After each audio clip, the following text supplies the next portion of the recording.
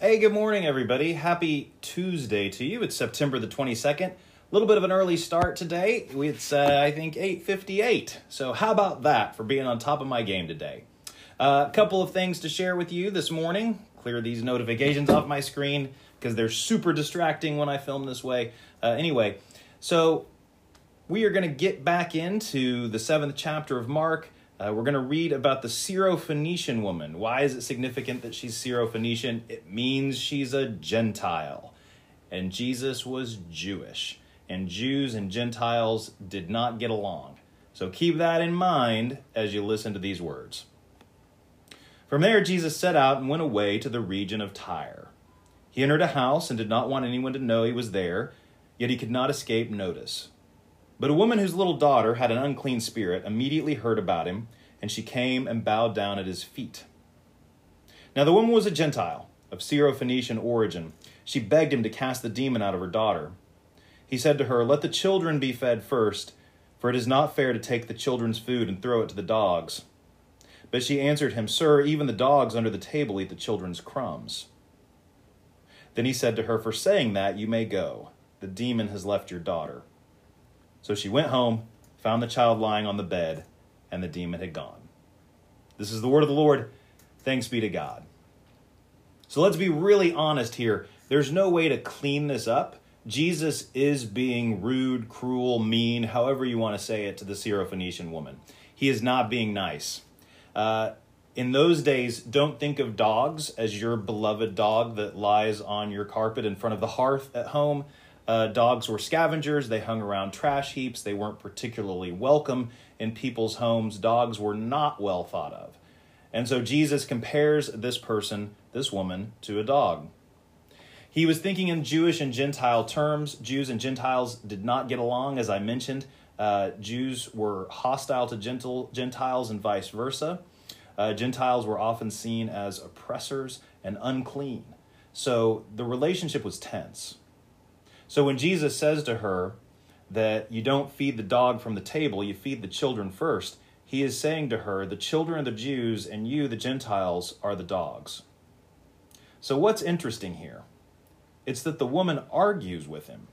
The woman pushes back against what he had said and seems to change his mind.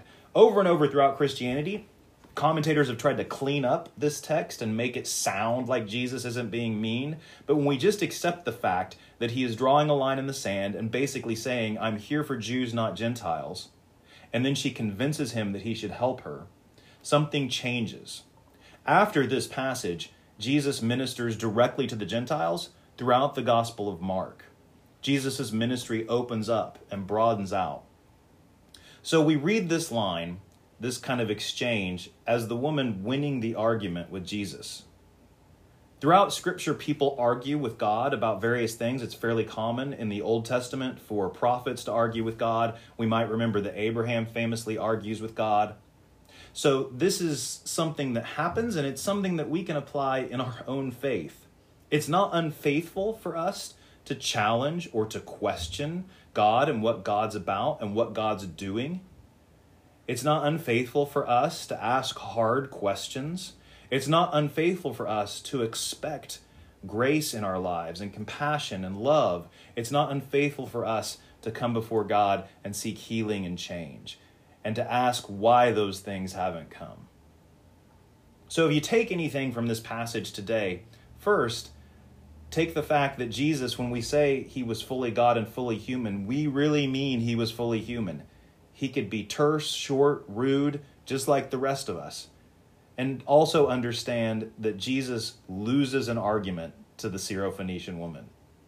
So it's a fairly remarkable story. It opens up Christ's ministry to the Gentiles in the Gospel of Mark, and it reminds us that our relationship with Christ and our relationship with God is complex, it's sophisticated, and it's intense and intimate. Let's pray.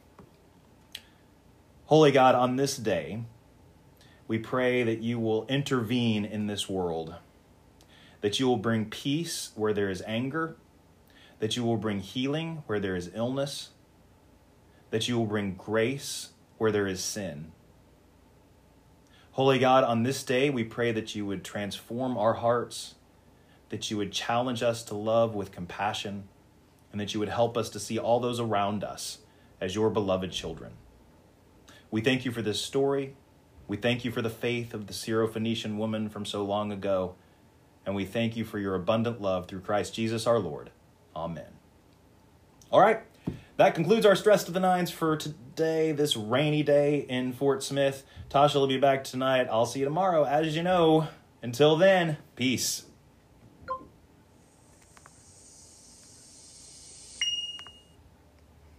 Hey, good morning.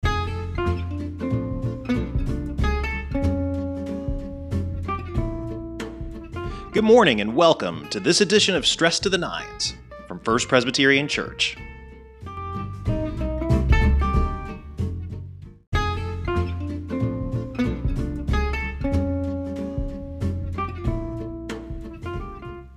Thanks for joining us for this episode of Stress to the Nines. You can enjoy Stress to the Nines live on the church's Facebook page at 9 a.m. and 9 p.m. 6 days a week, or continue listening on your favorite podcast platform.